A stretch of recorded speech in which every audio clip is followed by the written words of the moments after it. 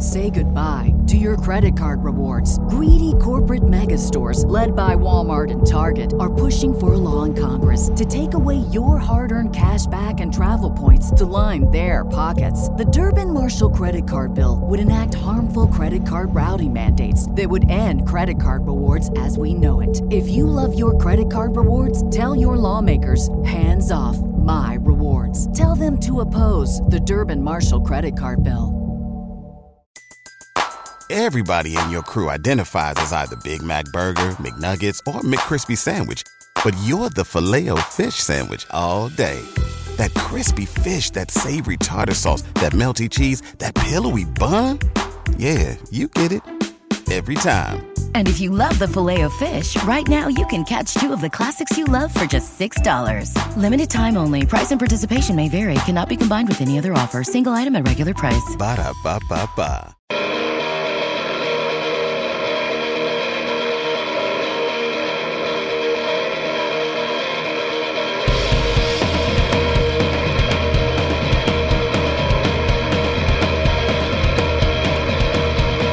Hello, everyone, and welcome to another edition of Turned Out a Punk Footnotes. I am one of your hosts, Damian Abraham, and with me tonight, by special request, is one Dave It Up. Dave, how are you doing? Oh, I'm doing very well. I don't know. I didn't know I was specially requested, but I am honored to appear. Well, you couldn't appear on the other show a couple weeks ago. And so when Chris told me that he couldn't make it tonight due to a last minute kind of emergency that came up, everything's okay though with him. I was like, well, I'm going to call Dave and see if I can take him up on that rain check offer. And just for the listeners at home, Damien did text me at 5:58 a.m. Texas time to ask if I would be available for this tonight. And luckily I'm someone who gets up at 6. So I really wasn't a big deal, and I was available.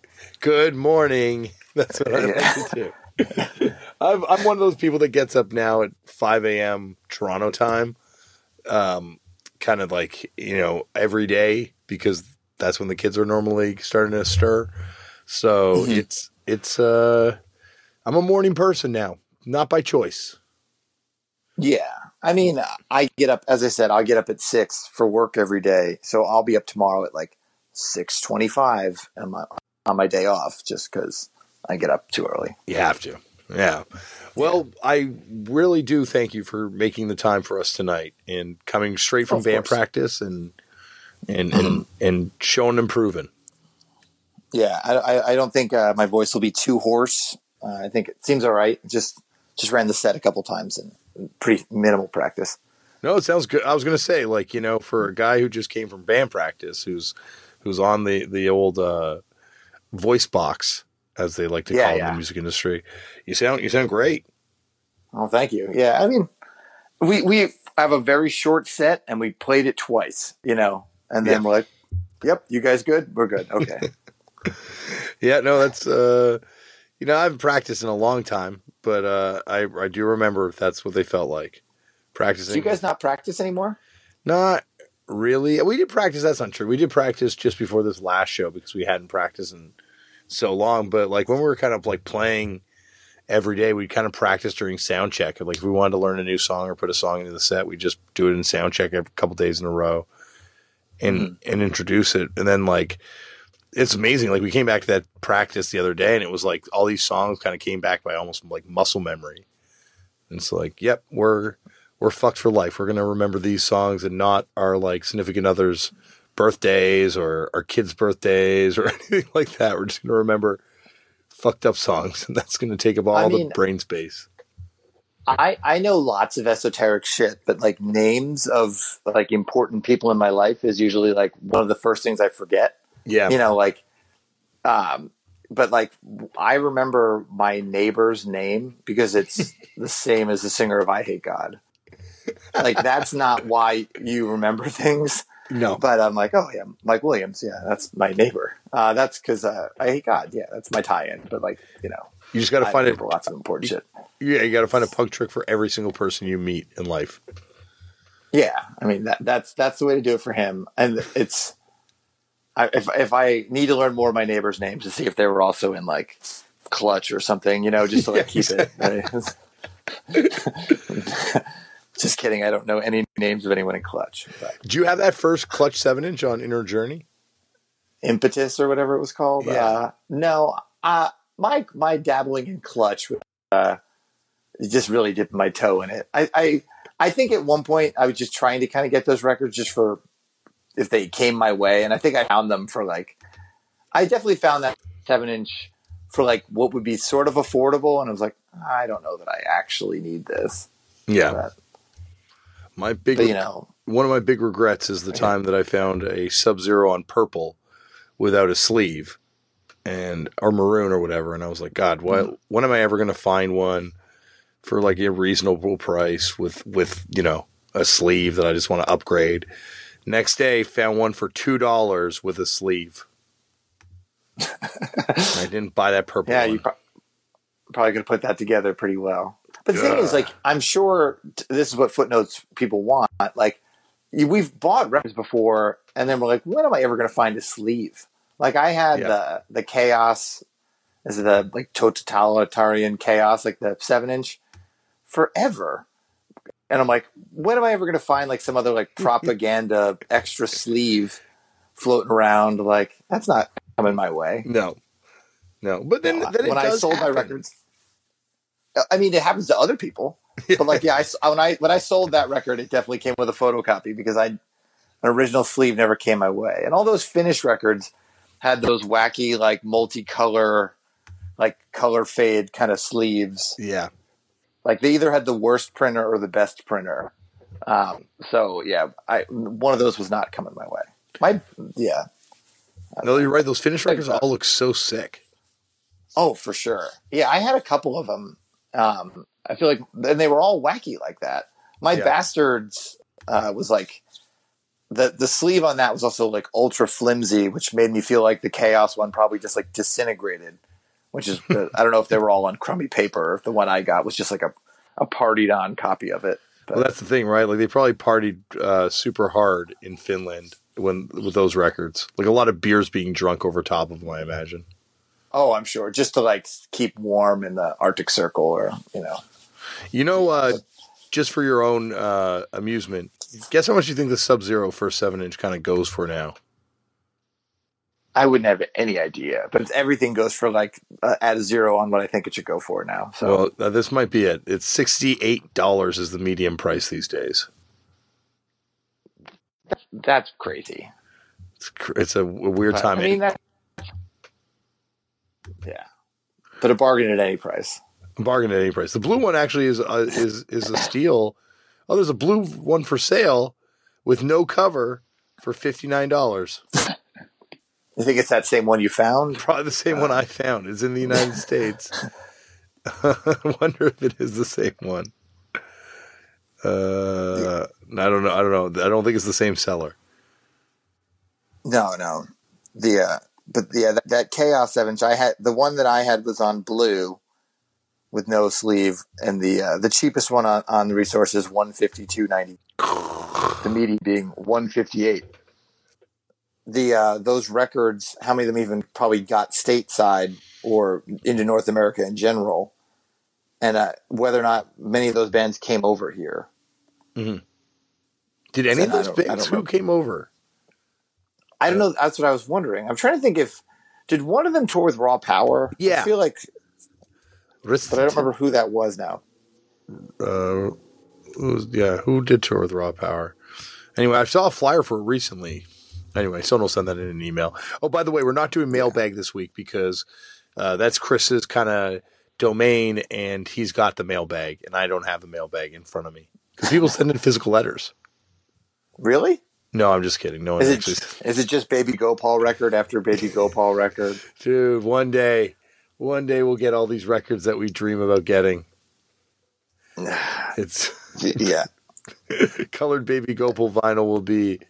We will have enough to build accommodations with it. Yeah, I mean, you should try to get one of them with the members of Baby Gopal. That's like that type of era of Victory. You're kind of not having enough of it No, you're right. I haven't really had anyone from that era of Victory on, which is kind of the golden era. Yeah, I guess I think you've already done the Victory Records deep dive. So yeah, we've done a couple of Victory Records deep dives on this show already. But how are you doing, Dave? oh, I'm doing fine. Just it's my Friday, so you can really rage. TGIF. Yeah, but yeah, can't complain. It's Austin, so it's going to be 100 degrees probably by the end of the week. It's getting nice here in Toronto. It's kind of like, not quite there yet, but the weather's about to get nice. It's got that feel. Yeah. I mean it's summers I've been to Toronto in the summer, I feel like, and I feel like it was nice. I remember Toronto being a clean city, so it's pretty clean. I haven't been in a very long time. Yeah, I remember you were here one day on Thanksgiving. One time. Was I? Yeah, I think that was the day of but like Canadian Thanksgiving. Yeah. Which was the day of the infamous mental Career Suicide Sucks on stage diss from Greg Mental. Yeah. A favorite moment in hardcore history for me. Yeah, I mean, you must have been really torn about where your allegiances would then fall. No, I bought the Mental demo immediately after the show. I had no qualms. Yeah. Yeah, I mean, fuck Jonah, Yeah, dude, I'm looking at that demo tape right now. The demo tape by the band Fuck Jonah. I do enjoy that those are on the resource now, as far as I can really get a good idea about them. Someone sent me a message the other day, and I do apologize for not writing back to this, but I don't have the information requested. Looking for the track listing of the Fuck Jonah demo. And it's like, wow, I think we finally found a piece of information too useless for the internet. Which is like, what is the track listing of that demo? But do you not have it? No, I have the demo, but there's no track listing listed. And the person who wrote me had the copy of the demo too with no track listing listed. It just says Fuck Jonah and Fuck You. And then it says... What's it on saying the other spot? That's it. And it has a girl on it. And it's Buffy the Vampire Slayer, I think. And what is that, like a garbage truck? Or I can't tell what that picture is. I don't know. I'm looking at it right now. It's a police. It's like a cop looking at like a trailer that looks like it's been like cut in half. Is that relevant to Jonah's interest at the time? No, I don't. This band was named Fuck Jonah because Jonah had to go on that canoe trip. That and so he couldn't play in their band anymore, so they renamed it Fuck Jonah. Well, it's Martin Farkas's first credit on the resource, so. Oh, see, now someone's got to go in there and put up the Board of Education demos. Oh, I mean, he's known for just career suicide, and he's not even known for Fuck Jonah, but it's on his list. So yeah, no, this is like, there's so much. Like, this is Martin's band. Before that, the infamous Board of Education has, without a doubt, some of the worst song names ever, and it's like total post Charles Bronson like level of song titles. It's like amazing. The jump from that band to Career Suicide is like probably the greatest jump any band's made from a terrible demo to becoming like a pretty legendary band in a short period of time. Yeah, I mean they really hit their mark. They just need to figure it out. Yeah. But Charles Bronson, they really kind of crushed the song title game. Yeah, I think and you have to be Charles Bronson to do that, right? Like it's like how you can't there's just certain rap styles that only certain rappers can pull off. There's certain things that only certain people in punk and hardcore can pull off, and Mark McCoy has got those song titles down. Yeah, great little handwriting, song titles on point. Yeah, that band. They are the who's who of that whole state, if you ask Kerrang. That's true. I did want to get into that with you because I feel as an American, I do owe you the floor on this one. British magazine Kerrang, who no ill will, because believe me, this is the kind of shit I live for, is when a publication does a list like this, because it sparks conversation, and that's all I want to do in life, is just talk about this kind of stuff with people. So, but they have done a map of America where they have named, what is it, like the band that It's what the each best state. band? But is it like, how is it phrased? I don't know. You know what? That's a good question. Let me look that up, because I don't remember what the credentials for this were. But yeah, they did it's called the United States of Hardcore. Yeah. Okay, let's see. Sorry. And this has gotten the indisputable list of best hardcore band from every state. So they're calling the best. So yeah, Charles Bronson, the best. But yeah, but also Painted Black got all of Pennsylvania. I know, which has led to, not to plug my social media for any sort of like reason other than to check this out, but if you go over to my Instagram and look at the debate that kind of unfolds between Painted Black and John Worster, Pennsylvania native John Worster, over Painted Black's, I guess, king status, emperor status of the state of Pennsylvania. It's amazing. But there are it's a weird list, dude. How much of you wanted it to be FOD? Like, I would say, and I obviously Painted Black, love them, but would you say that's like the best Dan Yemin band? Here's the thing.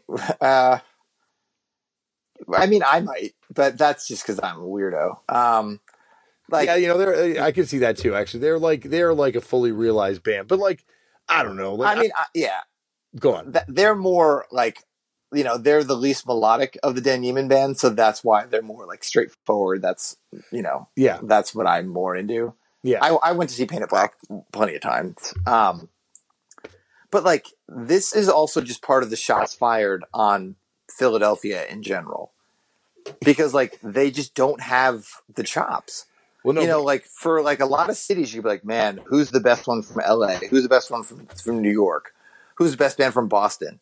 Like, you're getting real low on Philly quick, because you're like, is it Dead Milkman? Is it Wide Eye? Is it other? Okay, you're just out. Oh my God. Well, I got to tee up on a couple things you said there. First of all, Wide Eye, top 10 American hardcore band for me, right across. But I would say them. But also, why would you reduce a huge state of Pennsylvania to just one city? You want an anti-flag? You can put Osron on there. You put anti-flag on there.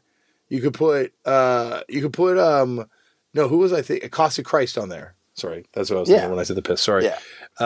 That's right. You could put but you could also go to Wilkes Bar and you could put the actual best band from Pennsylvania on there. Cold World, motherfucker. Oh, I thought you were going to go with Magnus. No,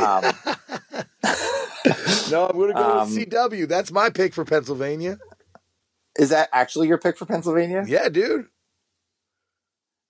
I mean, I would probably go Dead Milkman if I were. But are we doing? I guess if we're doing hardcore, that might be more of a stretch.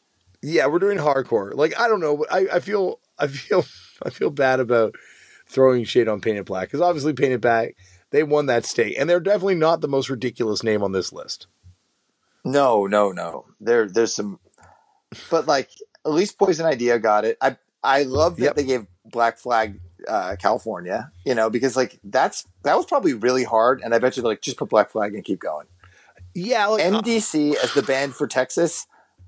Come on. Yeah, that's fucking ridiculous. And then especially because they have this like insane argument for why they don't have like, which is also crazy to read in Kerrang in 2018. I think it shows you where we are as a society, but that for Arkansas, they picked this band called In Rage, who I am not the most familiar with, so I got to check them out. We're going to go Burned Up, Bled Dry? No, well, they said, had Iconochrist not moved from Little Rock to Oakland so early in their career, it's like, when the fuck did MDC move to San Francisco? in their career. Very early, Like so early. Like they got out of there as like that whole like I'm not from Texas, but I got here as quick as I could. But the opposite. Yeah, like they got out of there as quick as they could. Yeah. Now I would say like, you got to give it to the big boys. How could you not give it to the fucking big boys? No, 100%. It would have to go to the big boys, or you could try to make an argument for the dicks, but really the big boys. And also, if you're just going to go for quitters, why not DRI? Yeah, DRI, better band. But I mean, once again, it's come up on this episode on this show, and I've kind of like gone back to it. Like the first MDC record's great. Like it really is very good. it's amazing. Also, how come aren't Modern Life is War from somewhere funny? Where they've got they're it. from Nebraska. No, they do have it. Okay, never mind. I must have missed it. Okay, yeah, there they are. So like, there's who else bigger from Nebraska? There they are. Nebraska. Yeah, I don't know. Like Nebraska's a harder state. Like I'm trying to think what there is that one Kill by Deathy kind of hardcore band from there. I'm sure there's like a Kill by Deathy band from like most of these states. You know what we should call up right now to kind of do a compare and contrast with right now is on Collector Scum, that discography thing, if that's still there. Henry Weld's discography of American punk. I can't believe I've never called this up in the history of Turn Out a Punk on Footnotes yet. Do you know about this? Yeah, I mean that I do. I haven't looked at Collector Scum in a while, but yes, I do. It's still there. God bless the internet for, never forgetting. But they put together. This was compiled by, I believe it was Henry Wells, right? Yeah, and it's based on the International Discography of New Wave, Volume 2 book, which is just this incredible compendium of punk and hardcore records that came out, and it was put out way back in '81, I think. And it's I actually got my copy from my dad, but it's a incredible book. And so this is like an update on that has punk bands from every state, and so now we can go through and look at other bands that and see who we might. If Kerrang had really gone out with the Jody Koenig record from Nebraska or from Iowa, we would have been like, oh man, they did their homework over here. They went in so deep. But like, I to be fair, like I don't know a lot of bands from like a lot of these places until I actually look it up. That Dogs single though is fucking sick. Was that the same Dogs though? No, this is a different Dogs. Okay, because I'm like this. I thought the Dogs were from like Michigan. No, there was another Dogs from Michigan, and that moved to LA. All right. Because that Dogs, as a dog guy, that's really the one I would go with. Yeah. Embarrassment. You can't say they're like a hardcore band. I don't think they would qualify for Kansas. But who would you pick instead? Orange Donuts. Yeah. I guess. Yeah, I don't know. Kentucky Active Ingredients are fucking awesome. Who do they pick for Kentucky? Yeah. Like they're like their shit like Florida Culture for Florida. Like that's a weird one too. Because that's like picking MDC. That's because why would it obviously be Roach Motel? Yeah, like or Roach or like or FWA FWA or like and what's that? They're like Sheer Smegma. Sheer Smegma, Sewer Zombies. Club Night. No, one of those what's one of those modern bands that is from Florida. Yeah, like one of those like modern-ish type bands that like from the last few years that like Florida had an incredible. Go on, sorry. Yeah, I mean Florida's always has stuff going on. Yeah, and Culture was just like a more interesting choice. Foundation. What did they pick Foundation for? Virginia? That's Foundation's Georgia. Oh, Georgia. Sorry, that's it. Yeah. Isn't that what that's? Yeah, you're making me feel like I know where stuff is. I don't know your geography that much. Catharsis too is an interesting choice. Look, sure, why not? But like, why wouldn't they do like I don't know? I mean, are anti-heroes to like punk or to oi? Yeah, like also they might have like they might just be too much for some people, in a Kerrang kind of setting. I could imagine they wouldn't be necessarily on the radar with those. You know. Good shout out to Guyana Punchline. Shout out to Guyana Punchline. Yeah. Probably the only shout out that band has gotten ever in a mainstream music magazine. Like that. I mean, Charles Bronson's still like such a funny one. Charles, why would you just do? Yeah, go on. Yeah, I don't know. It's like, why wouldn't you do Crudos? Yeah, yeah. I think Charles Bronson is also amazing. You see that Ebros thing that he posted on Instagram where he's Kerrang posted a quote from one of the Kerrang writers saying that Charles Bronson LP was the worst thing he had ever heard in his life when it came out. Yeah, the LP was great. I was really like, that was an LP that like met my expectations when it came out. I was a fan. I honestly like, there are a few records I remember, you know, anticipating and lining up for, you know, like Use Your Illusions Volume 1 and 2. I remember going to get them the day they came out. It was just after my birthday. And then I remember getting the Charles Bronson LP a couple years later. Yeah, I mean, that was. Did you have the metal cover? I do have a metal cover, but I had to trade for that a couple years after that. No, back in the day, I just had the regular. I got the first press, but they all said first press, I believe. Yeah, I think they all do. Yeah. Yeah, I never had a metal cover. I just wasn't I never had one come my way. I have one. Someone played mine though, which is awesome. But like, you know, because it was like taped over, so you should never play it. Yeah. And someone had played it when I got it, but I was stoked to get it. I'm never trading it. You didn't want to send it back. Yeah, send it back. I wonder now. Oh yeah, I wonder now. Like, you know, like if that record is still something that people like look for in the same way that I dreamt of having that record back then. Oh yeah, I mean, it was. I mean, if I wanted one, but I wasn't gonna like. It was hard to get immediately. Mm-hmm. I wonder if they're going to really just skyrocket in value now with them being really on the map. Yeah, well, that's what I was going to say. Also, I wonder if anyone's going to take up the writer on this Black Flag being the band for California. Anyone who disagrees with me on this one can meet me in the parking lot. Yeah. Yeah. I mean, he's really just going for it. It's like I'm going to fuck you. Yo, the Germs, fuck you. Psh. Dead Kennedys, fuck you. Psh. Yeah, I mean, I'm going to go with Black Flag, but like, yeah, I mean, there's California. It would be, you could do this just for each little plate, you know, pockets of California. Yeah, and it would be totally like acceptable. I know you would go with Black Flag because honestly, you are the one of the all-time great Black Flag fans in my estimation. But you could definitely make an argument in a real way for the Dead Kennedys being a more important band, you know, and I think that's just from even just doing this podcast. Like, you know, it's amazing how many people talk about how the Dead Kennedys were the first punk show they went to, or like, you know, like that was the first punk band they got into just because they were on the map in a way that I don't know if Black Flag was to kids just getting into it. And why do you think that is? Because they were both like, neither of them were like had much success with like big labels. You know, They were both like basically self-released.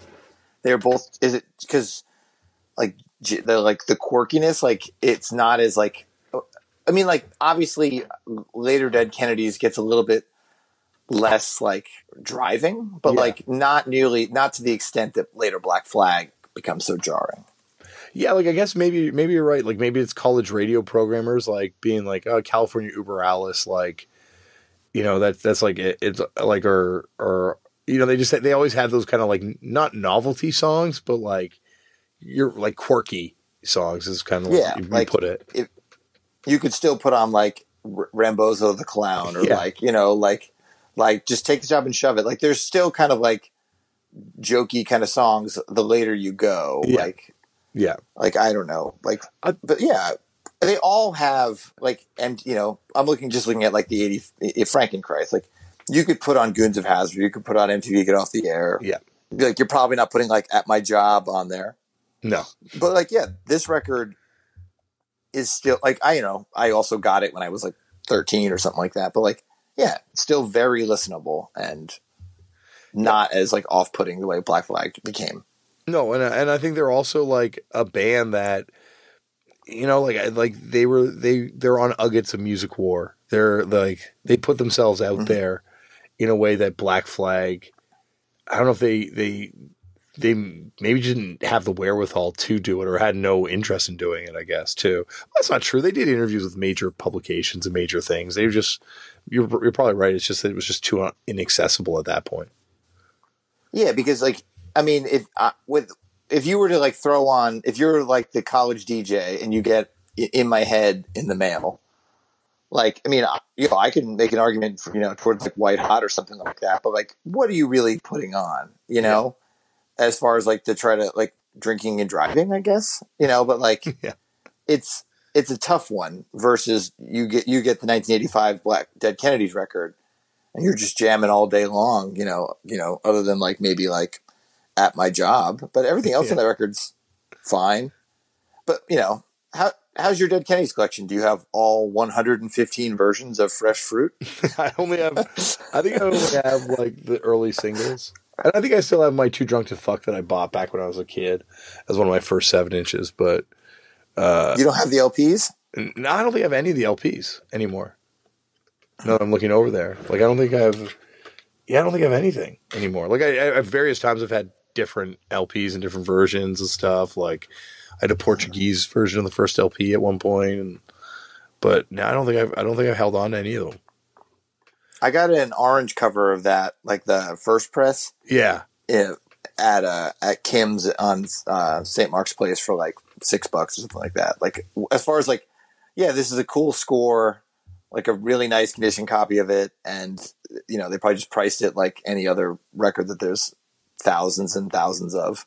Mm-hmm. So I was always, when you find that kind of stuff in New York, you're always excited. So which one, like New York is like Kim's, I think I found something too. I'm trying to remember if I did, but not. But like New York's like one of the hardest places to score records, which is crazy given how many records are in that city. The thing is, it's like any metropolis that you need to just be out there. Yeah. Cause I mean, I've gotten stuff like, I don't know if you really know him, but like Nick Turner that was in like Cold Sweat, I believe he works for Sub Pop now, but,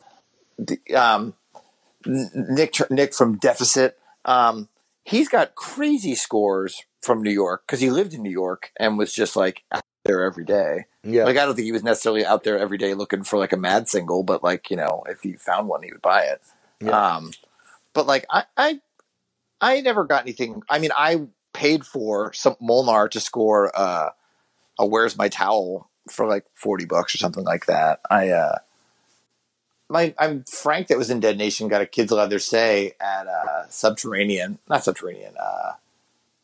the store that was like around the corner from between Generation and Bleecker Bob's. Yeah, I think it was called Subterranean. He bought that. They would just price records at $25.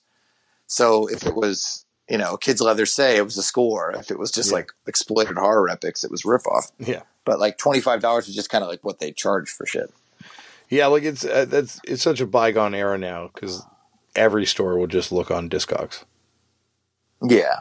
Like it's because why wouldn't you? Why wouldn't you? Exactly. You know, like you're not trying to like open a store to like just like get ripped off. Because I mean, people would do that. People would like when Go-Kart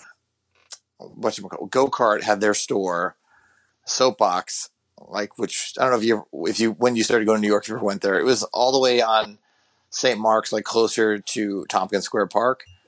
No, and when they first opened, it was like a real shoebox of a store, super little. But when they first opened, they had a whole bunch of like heavy hitters on the wall for like cheap. And I remember hearing that like people just like bought them and just like walked across town to Bleecker Bob's and flipped them. Yeah. Like, because why not? You know, like, why wouldn't you just buy this record for like a deal and then just go double your money for walking across town? And not even across town, like across the village. I still think like that's like kind of scummy. Like, I think if like, it's one thing you score something for cheap for your own collection. It's another thing if you're flipping it to like, you know, I've definitely scored ridiculous records from places for way too cheap at different times. And, you know, So obviously I'm not saying I'm above doing that, but at the same time, like I've never done it to flip it. Well, this is, it is what it is. But like, that's one of the things that like really like kind of just sour me on records a lot. Yeah. Is that like, I just didn't want to buy crap I didn't want to flip. Yeah. It was like, and it's just like, oh, what's Sun? Like when Sun came out, all those things would come out and then immediately be like $200. Yeah. And it's just like, but like, I just don't want to buy these because I just don't want them. And then I finally was like, fuck it, I don't hate money. And I bought one and then like the fucking well dried up. And then I just have this record I don't want. And it's like with like, you go see, like a band would sell out their tour press. And it's like, I don't know that many people needed the R&R LP this tour, but people were just buying it so they can flip it. Dude, that like was when records are on eBay. That record went going for so much money during that window was like insane. Like that was the height of it for our scene, I think. But I mean, I saw them on that tour and they didn't have any LPs left because they but they were like, you could just buy one on eBay or get one off like the Rev trade list. It's like, this tour's still happening and you're already trying to like sell it for like big money. Yeah. I mean, everyone who like, it's not like everyone who like sells their Minor Threat 7-inch is like, well, I bought this for $2. I guess I'll sell it for $4. Like I get it that people will make their money, so to speak, but the idea of just buying things exclusively to flip was never like my game. I know, and then some bands got wise to it and overcompensated and would not let people order them more than one copy of their 7-inch and still deprive them of their 7-inch to this day, Dave. Yeah. Hey man, that's an Uncle Slam issue. You might want to bring it up with their management. But I mean, look at that kind of business practice got them. They put out 2 records and then just fold. They folded. They wouldn't let people like me in Canada order. Did they do more than 2 records? I think it's the 2. Gotta look it up in the cogs, the resource. We still got to continue this. We're not letting you off the hook this easily. We're going to go through America and big bands from each fucking state. Oh no, they put out 2 records: Tear It Up record and Self Defense record. Because at first it looks like they have a whole bunch, but it's just like 3 different versions of the Self Defense 7-inch. Weren't above that. Not a lot of. What'd you say? Weren't above that. No. Also, they only give credit to 2 members of that band. What happened to the other guys? They don't want to be on Discogs? I guess not. They don't have other bands, I guess, that cross-reference or... I guess not. No, but like going through going through America, it's like I don't have like a solid answer of who I think should be like the greatest band from Wyoming. Yeah, I don't mean to disrespect this band from Colorado at all, because I am, I'm sure they're great. But how could you not put the Frantics as the best hardcore band from there, or Drunk Sex Sucks from Colorado? Yeah, or like the what about go on. What about Scott Baio Army or Deadlock Frequency? They were from Colorado. Yeah, I know. And the Nobodies too. Yeah, but we're saying hardcore. Yeah, hardcore. Yeah, that's true. I forgot the Nobodies from there. But is there a bit? I mean, I'm not knocking The Accused or Poison Idea. Poison Idea should definitely be there. But yeah, is there a better band? Yeah, Accused are pretty important, dude. They're not but would you say they're the most important hardcore band from Washington State? No, I really don't want to. That's but I mean, Farts, they are the Melvins. I would want to say the Farts, but if they're just doing it for it'd be like if you didn't include Septic Death, it'd be like a real fuck you. Like I guess Accused have to go on there. I guess I don't know. Like you I haven't heard too many people from that scene at that time be like they were the band. The Accused? Yeah. No, people love The Accused. I mean, like when you talk to that era of old person, But from Seattle, I'm talking about or from that Seattle area. Mm-hmm. Because I was talking with a couple the other day that you were think like, you think the fastbacks are just not hardcore enough? well, that's the thing is like they've got like so many like their version of hardcore is so broad. Mm-hmm. You know, like I mean, I think the lewd would be another really solid one to use. yeah. I think it's also amazing that they've got like Georgia. Yes, Neon Christ is perhaps the most influential hardcore bands to come out of Atlanta, Georgia. The band did, after all, help invent the chaotic genre of power violence and serve, which I've never heard, but okay, and serve as the first band for William Duvall of Alice in Chains fame. But the best hardcore band from the city and state is Foundation. I mean, I enjoy his conviction. I really also think he's inflating the importance of Neon Christ. Like, yo, Neon Christ rips. Neon Christ is fucking incredible. 1 to 3 for you, but I don't know that they really are they the inventors of power violence? Well, like wouldn't like no comment, like sitting there studying that 7-inch and like this is what we got to do. I was gonna say someone had a Neon. I think the only Neon Christ sticker that was famous on stuff was on like Mike Dean from COC. So it's not really like it's like a local band essentially. So. Yeah, I like they are one of my favorite bands of that that period of hardcore. I love that 7-inch, and I would say that I would pick them over Foundation for me. But I'm not from there, so it's kind of hard. Like unless you're from those areas, like I saw Martin Life is War play their hometown one time. And it was one of the most insane shows I've seen. Like they were fucking, so it's like, you can't fuck with that. Like I can't fuck with that pick at all. Like, so unless you saw that band in their own hometown, it's hard to say whether or not like they are that band. Like the only band I think I can say 100% is like, yeah, Poison Idea. Like who else? Yeah. Wipers. Do you think that they're throwing shade at Youth of Today by putting them on Connecticut? Like instead of them like trying to like claim New York? Well, like that would be ridiculous. And also, the Misfits for New Jersey, obviously, but at the same time, nah. Who do you want? AOD? AOD. I mean, I would have been obviously flattered if they picked us. Yeah, I would say Dead Nation, AOD. But like I would honestly think like, if I'm like I just don't think of the Misfits as like representing.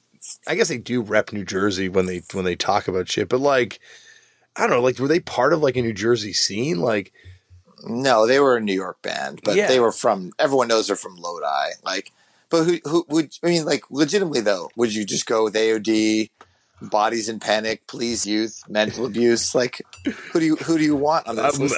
Teenage Depression? If it's my list for just Damien's personal list, obviously Mental Abuse.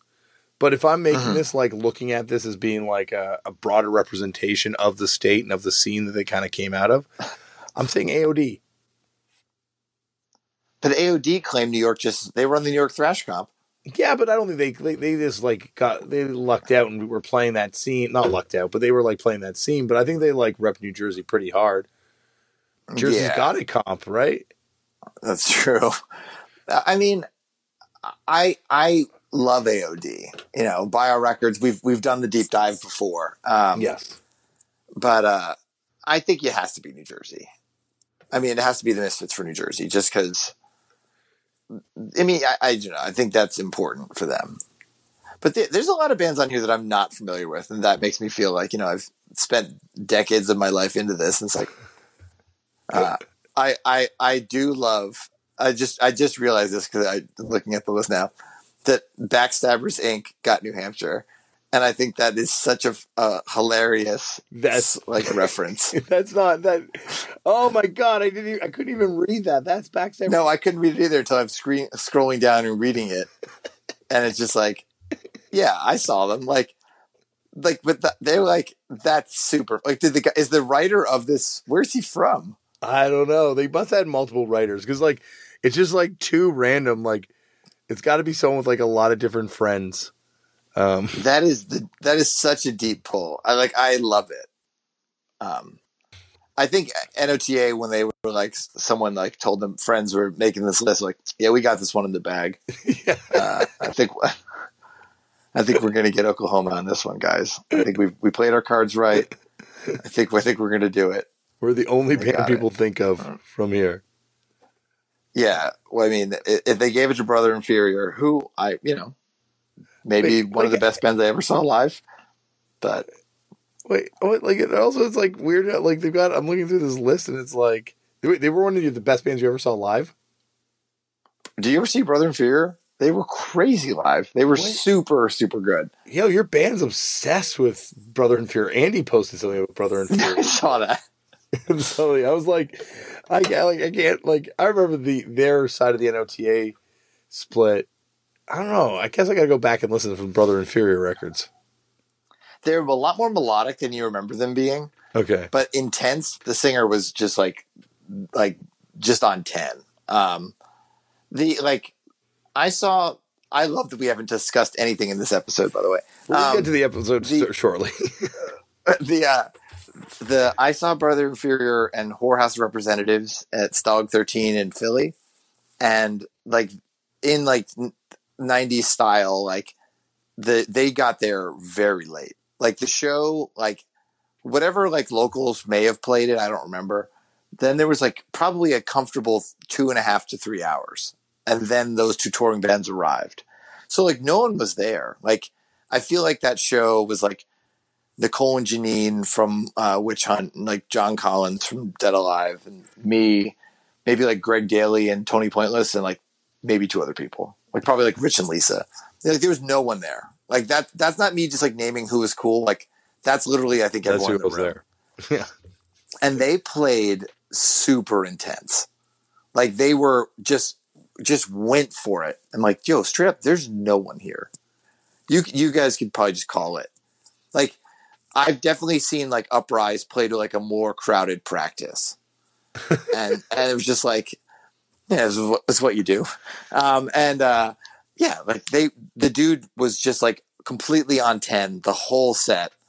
It's like, yo, this is why you'll remain in my memory. Like I never really go back to the records, but like they were intense live, and the records aren't bad. Yeah. Like no, like I enjoy the records, but yeah, but like in looking at the Collector Scum, I don't think that Debris or Johnny and the Knuckleheads really had much of a chance of getting this one.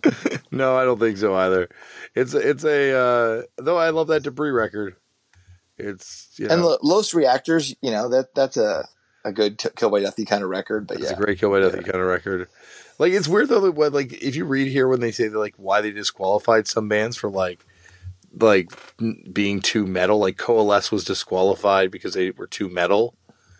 And it's like then they've got other bands on here where I'm like, well, I don't know. Like I guess this is like all in the same wheelhouse, but it seems like if you're broadening it up a little bit, you might as well just broaden it up completely to anything that kind of falls in the hardcore parameters. Do you think that Verse should have gotten it over Drop Dead for Rhode Island? Wow. I like Drop Dead. I know I met those guys in Verse like back when we were touring. We played with them, I think, one time, or like they were in some other band we played with, and like really cool people. But like for me, yeah, like Drop Dead 100%. Yeah, I think they're like it's just I guess where you fall. I mean, Verse are an extremely big band from Rhode Island. Isn't who's that other like melodic hardcore band that was like the 80s one from Rhode Island? A Trial? Oh, they did a Trial? No, but the Verbal Assault. Verbal Assault. Yeah. They're Rhode Island, right? Yeah. They weren't Vermont or something like that. Yeah. No, I think they're Rhode Island. And that record's fucking incredible. Like the first LP and then that record Trial too is amazing. And it's kind of like, I think we're like a certain age, we would say that 100%. But I think Drop Dead, like to me, Drop Dead is like one of the most important, like you talk about a band that invented a genre. Like they kind of like inspired so many fucking bands. Yeah, I think they would be my Rhode Island on this map.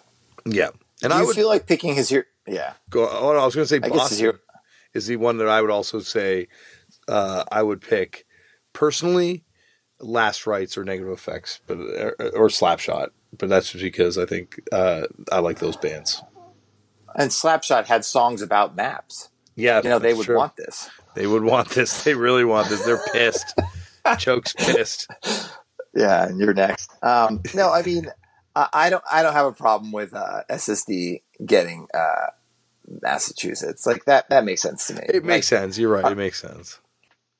Because if they picked last rites as much as like I want chunks played at my funeral, like if they pick last rites, like it'd be kind of like you're just picking like an obscure record, whereas SSD showed us how to rock. Yeah, you're right. SSD is like that band. I like if they're doing like weird random modern picks for some places, like if I was going to do like a more modern pick for there, I'd say Mental. Because like once again, that's a band that changed the game. But but SSD is like kind of unfuckable with as the pick. Yeah, I mean, if they picked like Dump Truck or something like that, it'd be kind of weird. That would be fucking awesome. Yeah, but if they picked Mind Eraser, I wouldn't complain. No, they kind of had a whole bunch. But yeah, I mean, why doesn't it just say DFJ? Yeah, DFJ, just like DFJ. That would be fucking awesome. Yeah. It was just for the state of we could have gone with the early adopters like Slapshot Jerry's Kids, but we just went with Justin DeTore. We just want to just put him as the list. And that'd be awesome for like Washington. They have like RJ. Like even though he grew up in Long Island, we still like recognize him as being integral part. Well, what about Sex Fit for Washington? Yeah, I mean, they could have been up there. I'm sure they got the call and they maybe turned it down. Yeah, they turned it down. Yeah. Like 7 seconds. Obviously, you can't fuck with that pick. Yeah, they knew they were getting that one. They had that one in the bag. Logical nonsense. Sure. Yeah. I mean, I don't have a better choice. Yeah, I guess I don't have a better choice either. It's kind of hard to. Yeah, it's kind of hard sometimes. Yeah. Like some of these places, I'm not necessarily familiar enough, and I know I'm forgetting some bands in some cases.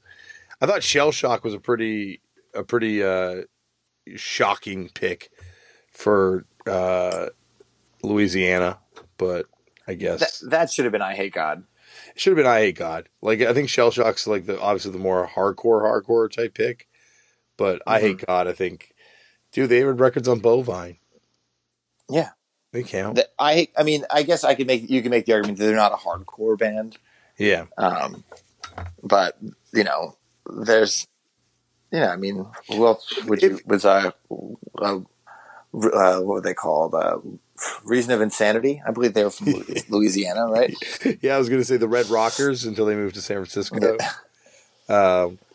It's like that's the thing though. Like is I Hate God like a hardcore band? No, but like, are they like hardcore if you're considering Culture, His Hero's Gone, Guyana Punchline, and JFA and Black Flag hardcore? It's like, yeah, I think they fall in there. Yeah. I would have put I Hate God, but that's, without even doing like a ton of research, but that's who I would pick. Yeah. Yeah, I agree. I would have picked that too. Die Kreutzen, I guess, that's an obvious one that makes sense. Yeah. I mean, it sucks that I can't get Necros on here, but I get it that, we just need to have integrity. Yeah, you definitely need. I would no disrespect to Integrity. But because they are one of my favorite bands of all time. But I would say I would have the H100s there potentially. But you can't fuck with Integrity as the pick. Yeah, like once again, like I accept it. Like whether or not are they my favorite band from Ohio? No, but like if someone's, I totally makes sense. Yeah, it would be awesome if it was the Inmates. It would be a deep cut, but. It would be it would be just as weird as Charles Bronson. Definitely weird as Charles Bronson. But that I think also speaks to the thing I like about the Charles Bronson pick on this one is my thesis about Chicago really kicking its punk scene into high gear in the 90s. It's just Yeah, Charles Bronson over Los Crudos. Like, Los Crudos is one of those bands that I think, has had just like such a huge cultural impact. Like, obviously Mark McCoy and everything he's done, and like Charles Bronson have had a massive impact as a band, but like, I don't know, Crudos is Crudos. Crudos is an important band of the 90s, an important band, like nationally very important, like not even for the state, like important for the country. And I would say not even just important for punk and hardcore. Like, I would say important for like music and like for I don't know, just like, like fucking Zach De La Rocha at the height of like the Rage Against the Machine bubble was like wearing a fucking Los Crudos shirt. Like, so it's having an impact on the most powerful, or popular, I should say, musician at the time.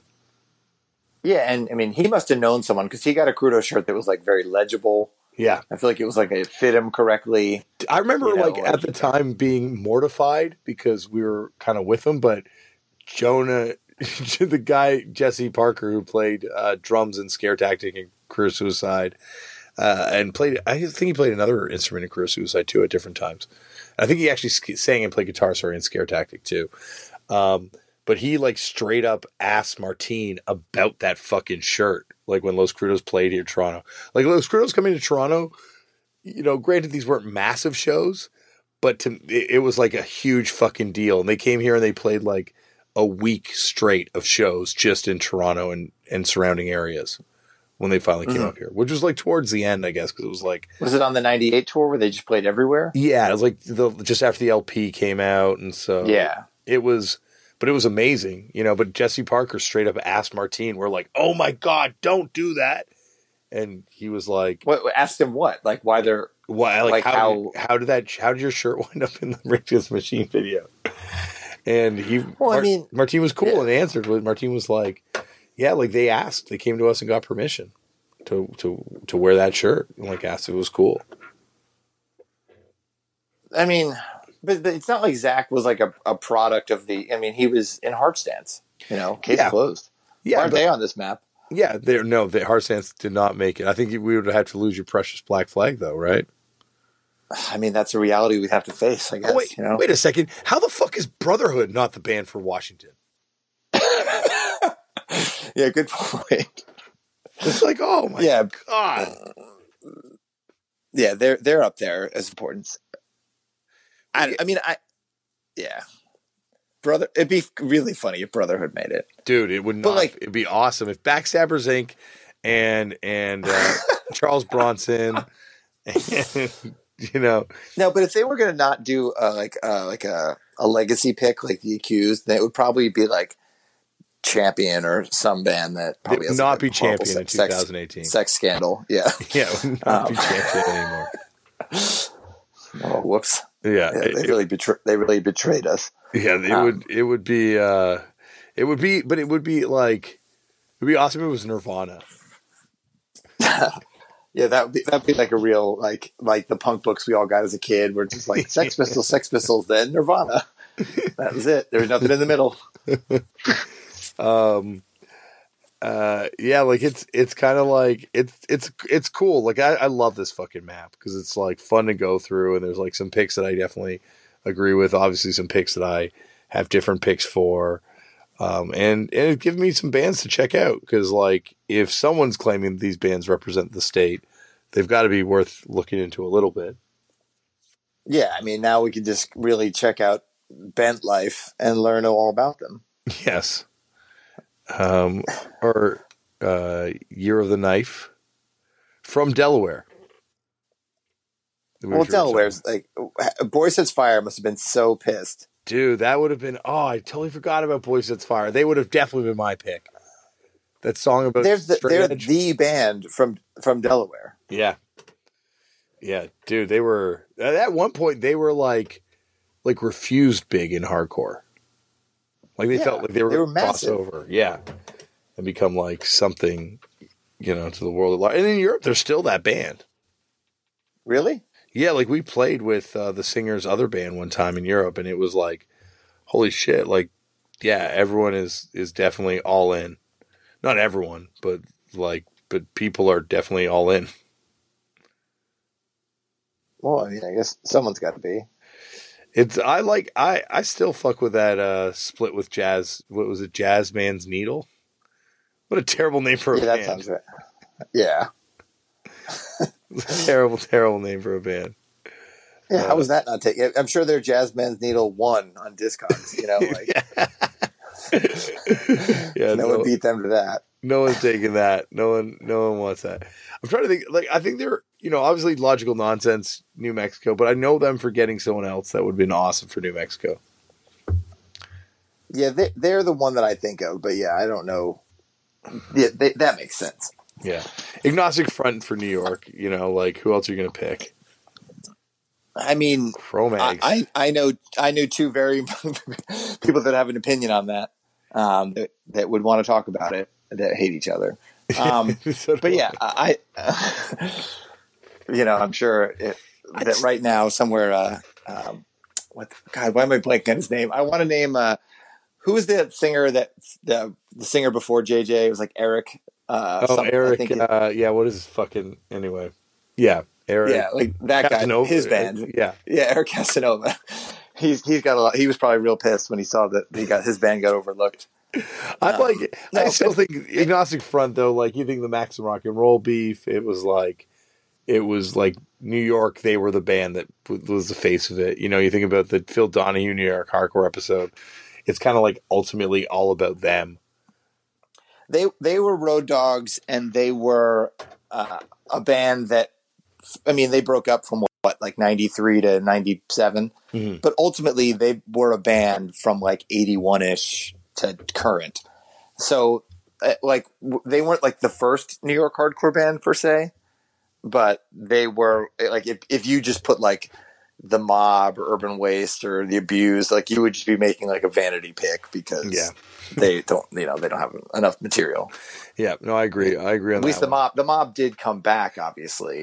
You could make the argument for Madball, though. Yeah, but why would you pick Madball if you? That'd be like, who's your favorite DB band? Disclose. Like, why wouldn't you just say Discharge? Yeah, but like I still think Madball's like a different, like, if I think of like the style of New York hardcore, like obviously. Agnostic Front's the foundation of it, but like it's more typified by, I think, Madball's sound, of what like New York hardcore means in 2018. But Sick of It All also. Sick of It All, you're right. Could be another big one. Yeah, you're right. Like I think a couple years ago, like not a couple years ago, like maybe like 10 years ago, it would have been Sick of It All. Yeah. Maybe we're like 18 but the thing years is, ago now. But only one of these bands put out Victim in Pain. And that's why they get the whole state. Yep, you're right.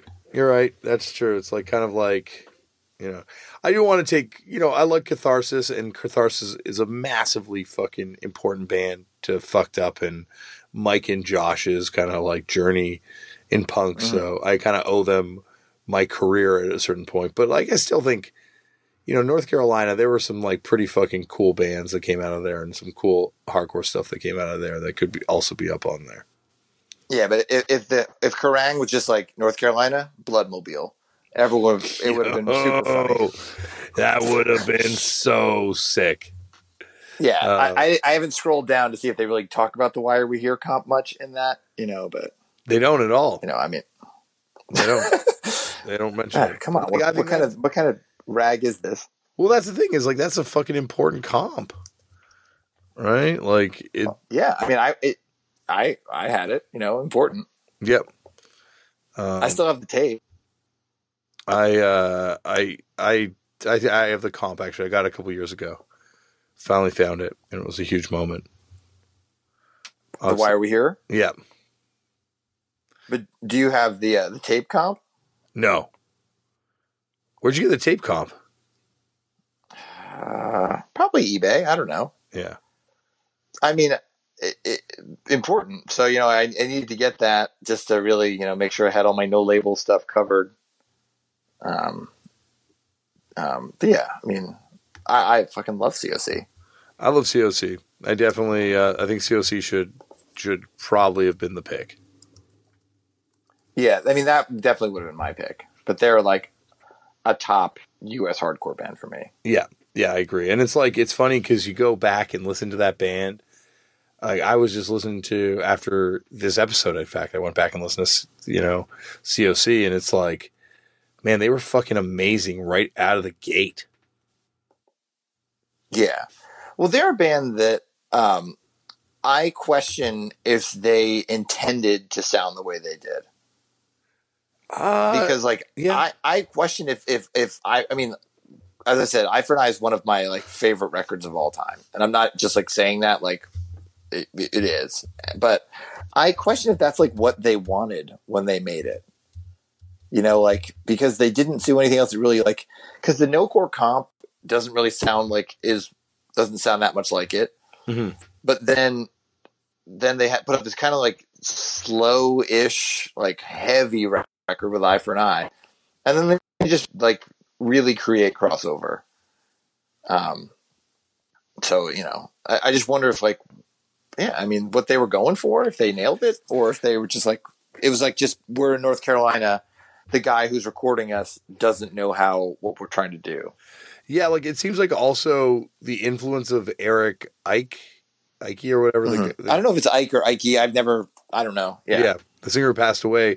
Like I was definitely like reading a little bit about it, and apparently like he was like a legit tough dude, and like the band didn't like him and was kind of freaked out by him a little bit. So I imagine he had a bit of an influence on the sound too. Mm-hmm. Like he's wearing that hat like he's the singer of AC/DC. Exactly, and there's this whole thing about like how they had to fire him. And yeah, but if you look at the back cover, I don't have it in front of me. But the back cover of Eye for an Eye doesn't it also have like Mike Dean just looking like jacked, just like skinny jacked, shirtless on the back cover, like playing bass, and then then that guy with either a bandana or a stupid hat or something. I don't know what's going on with Eric. But that's the thing is like he has that hardcore boogeyman thing. Mm-hmm. You know, like that's like the person in the scene who's like, oh, don't fuck with that dude. That guy's crazy. He also looks like fucking massive, dude, on the back of Eye for an Eye. But look at Mike Dean. But Mike Dean looks like he just got out of jail. Yeah, but he's like a little kid there, right? Like he's ripped to shit. He looks like a little Harley. But he looks like the singer of R&R. He looks like Joe Shumsky. Yeah, he does look like Joe Shumsky. But Eric apparently was like a big ass dude, and look at here, like he's all hunched over here, but look at that, look at those fucking arms, dude. He looks like a fucking wrestler. Yeah, he's got one of my favorite voices. He's such a hard singer. Yeah, huge fan. Huge fan. This is like us. Look, we're talking about the episode now. I know we finally did it. But when you, there's a future guest of yours that I think I've had multiple conversations with about COC because they have a differing opinion than me, and I accept their opinion, but I don't agree. They go later. They sway later than my taste for COC.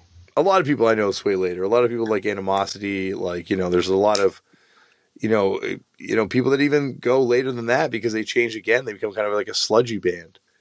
Well, that's what I'm talking about. I'm saying the person in question goes like Deliverance as like their go-to. Yeah. But like, I mean, like Eye for an Eye is one of my. You ever have records where your favorite might be what it is, but you acknowledge that it's not their best record? Yeah, 100%. Whereas I feel like Eye for an Eye is my favorite. Yeah, I feel that Eye for an Eye is my favorite, but I kind of accept that Animosity is probably a better record. I think Animosity is a more important record, but I still like. I don't know, like if it's a better record, because it's like one is, like kicked off a new genre, but one's almost like genre defining. Yeah, I mean, if you put on the B side of Animosity, it's flawless. Yeah. And it's just like that recording is like the perfect amount of shitty. It's just like, yeah, I mean, I couldn't tell you how many, like this is a real jock bro answer right here. But like the amount of like mileage I've run to like Intervention or Hungry Child, like those songs have been on so many like running playlists because I think they're just fucking, it's just the bass tone, the vocals, fucking perfect. Yeah. But eye for an eye, like living a life of pain, deceit, waiting for death, no one will weep. Fucking, you know, there we go. Perfect. Like dark, angry, like negative hardcore record, eye for an eye. But if you want to, like, I'm not, you know, if I want to go run around the lake, I'm going to throw on Animosity. How sick is this? I had no idea about this release, but we get to talk about NOTA again because there's a COC NOTA split release. Yeah, what is this? Dude, I have no idea. It's like it's like 2 live sets. One is CB's and one it looks like Crystal Man, look Pistol. At that CB set. Crystal Pistol is like that. Is that the same as the Live at Crystal Pistol? Why does it also have a COC track at the end of I don't know. I was just trying to think of that. Do you also notice it's a side 1 and a side A? Look at them co-headlining. Now, this is a weird 1980s. I want to look at this. I want to see if it's the same as the Live at Crystal Pistol set. Just out of curiosity. Toys. It's a sick looking tape. I think it's the exact same. Maybe it's not because it looks very similar to the set, the other Live at Crystal Pistol set, like the 1983 record. It might be like more songs, right? Because it's a tape. Yeah, this is 11 songs, and the other one is not numbered, so I have to count it. It's 11 songs. It's probably. I wonder if it's the same. Yes, but Crystal Pistol is like the club that was in Tulsa. So I mean, I'm sure they played. That's like where all their shows were. But this would have come out before Live at Crystal Pistol would have come out, right? So according to this, Crystal Pistol came out as a cassette not in '83. Oh wow, okay. And this weird French tape came out in '87. Yeah, because they're still a band at this point. Like NOTA breaks up in '87, it says, right? So like they would have still been. This would have been, I guess, probably before they would have broken up. I would imagine. Oh, isn't it '83? I'm such a dummy that I'm like going back and forth, and then I just scroll down to the notes, and it says this is their complete live. Yeah, oops, I could have just read the whole thing. I wonder what these COC, how this live stuff is. I wonder if I've heard it before because I've gone down the live tape rabbit hole of COC. I imagine because this looks like it was an official release in some capacity, right? Like it's got bands' kind of contact informations, things like that. Yeah, this is a cool tape. It looks so fucking sick. See, if I'd known about this before, I probably would have had one because I would have made it my beeswax to really get one. Yeah. So you glad you cured yourself of the disease? Yeah, I mean, I had some self cures too. Like at one point, I was really buying a lot of COC shirts, and I just kept getting shirt after shirt that fit weird. And I'm like, I have like 6 COC shirts, and they're all terrible. I'm like, I gotta stop, and I stopped. Well, I guess that's your scared straight moment. Yeah, I was like, oh, God, I have so many COC shirts that are ill-fitting. We kind of fell into talking about this episode now, so okay. So I guess before I'm sick with it. Well, yeah, before we get too deep more into it, any general notes off the top? Because, like, for me, this was I don't know, like obviously he's played a huge role in my life because he was the first song I danced to at my wedding. You know, and I'm a fan, as many people are, of his stuff, but to get a chance to sit down and talk to the dude from Iron and Wine about all sludgecore, like there was really nothing that deviated from like that kind of like weird periphery kind of margin of punk rock, was fucking awesome. I was like ear to ear smiles. Yeah, I just didn't really. I guess. I mean, I don't know if you told me because you did this one a while ago, but then it had it for a bit, right? Yeah, I lost. It happened just before my mom passed away, I did it, and I just misplaced that hard drive and just kind of rediscovered it the other day and was like, okay, I got to put this out. But yeah, no, it was definitely a while ago. I think you mentioned to me the cavity thing. Mm-hmm. And that's like I kind of forgot. And then when it came back up again, it's like, that's such a random reference for that dude. Well, it's so funny too, because like you can tell it's one of those people where like, you know, and this is obviously because he's a huge songwriter, like definitely like one of the defining songwriters of this era. But like you could tell like he you know, hasn't kept up with, you know, Avail's status as far as like a legendary punk band internationally, or like the fact that Cavity's like kind of like the band, you know, like talk about a band that could be given that state status for Florida in addition to Culture. It's like Cavity, you know, was that band. They had fucking records on Pusshead's label. Yeah, they were on Man's Ruin, the real purveyors of 10 inches. Yep, they were definitely I think they might have. Did they have a 10-inch on Man's Ruin? I don't know. I mean, did Super Collider come out as a 10-inch? I think it was just an LP. Okay. I mean, they don't even know if they did it on vinyl. They only did it as a CD. Yep. On vinyl, you have to go to Fair Warning to be label mates of mine. Which is fucking, thank God Fair Warning exists to put that out. Because, like, yeah, it's weird that Man's Ruin at some point became a CD-only label. Yeah, I don't know why that goes like against what they were. Do you remember the Sarouche episode that I did like years ago? I think it was before Footnotes existed. You ever hear that? I'm sure I listened to all of them. Where he talks about how there's like a warehouse somewhere in Brooklyn full of Man's Ruin product from when Vice was supposed to be distributing it.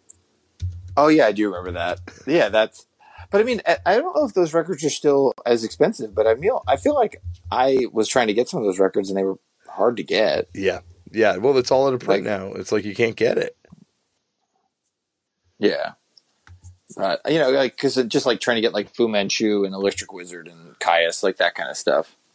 Like that stuff was hard to find. Yep. Yeah. No, I like. It's definitely like all those records go for like a shit ton of money now too. Even. Yeah, I'm sure they all still do. But like, yeah, that dude, he referenced, as I think I said it in the email. Like one of the things that was like a weird thing for me with this episode was like how it was hard for me to like put an age on him, because he name dropped a bunch of bands that were like bands that were around for like decades. So it's like, well, someone being like Wayne to Fugazi and Avail, this could be 1998, or this could be like 1991. Or actually, when did Avail start? Avail 92. Avail, but it must have been a little bit later into Avail, because when they first started, Tim was the drummer. I think he's even the drummer on the first 7-inch. Like, I think they have a different singer on that first single. I never think about that, but who's to say that makes sense. Same. Who's to say what stays the same? Is he the singer on that? No, he's the drummer on that. That's weird. I don't think I've ever heard that record. I've got 2 different versions of it, but I would be remiss to say if it's like my favorite Avail record. Do you have it on gold and red? I only have it on gold. I need a red. I have it also on the regular version too. It's amazing that that's like the same Turning Point color breakdown too. Yeah. It was just the style of the time. 1991. That's how we do things. I saw him around the Attempt to Regress era. The first time in like Paramus, New Jersey. I saw him. I don't think I knew he didn't sing the whole time. I think Attempt to Regress is when he first sings. No, he sings on the first LP, which I guess came out first. Does he sing on that? Yeah, he must sing on that. It's so weird to think that they like, you know, that he wasn't the singer at first, and like there's no bow. That'd be a good like kind of deep dive to think about bands that did that, like where that they change like the singer is not always the original, like someone who plays an instrument and then switches over to vocals or like that. Well, we've talked about a couple of them already today. Career Suicide, Fucked Up, Accused. If you want to go, also, if you just want to really keep it within ourselves, the first 4 days Dead Nation tape, the original drummer sang one song, and then Molnar sang for the days 2 and 3. Oh, and really? I joined on day 5. Yeah. Oh, I mean, I don't think that was ever going to go anywhere. I mean, but the original formation of that band was like Randy wrote a song and played it for Molnar. Then Molnar came over. They recorded two or three songs. Then the next day, the bass player came over and they recorded 2 or 3 songs. Then I think there might be a day or 2 in between. And then I came over and we recorded 2 songs, and that's the start of that. yeah, But bands that put out real records, as yeah, COC, COC for sure. Avail. Didn't Kaminal, didn't he play drums on the Killing Time 7 or the he was in Token Entry, but I think was the dude who sang a Token Entry playing an instrument beforehand? Yeah, but it's almost like the rule would have to be like in the same band. Yeah, because Ray Capo played drums in bands, but he didn't. Yeah, like it wasn't like Youth Today where he like switched at some point or something. Yeah, Raby's played drums in bands, but he didn't. Then Warzone's its own thing. Yeah. I guess wasn't. I'm trying to Did he play drums in the Tommy Carroll era or the Tommy Rat era? Yeah, that's what I was going to say. He was a drummer in that era, but I guess they didn't put it on records, just demos. Not till Cooch got his hands on it. Yeah, not till the modern era. Another thing that I love talking about is the fact that he played his first show opening for the Unsane. Yeah, that's another thing that I think is that just might be what happens when you grow up in a small town, I don't know what, he never says what town he grew up in, but he was South Carolina, right? Yeah. There's big parts of South Carolina, but the idea of not playing a show until you have a record out, it seems weird to me.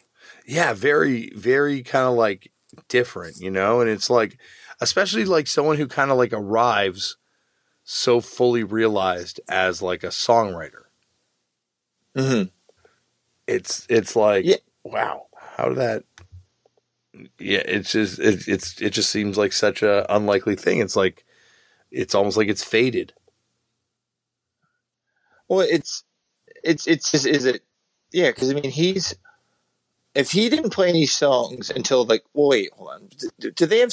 What was the first thing they did? 2002. Is it they started off with an LP? They didn't do any singles. Well, I guess "Call Your Boys" was a single too.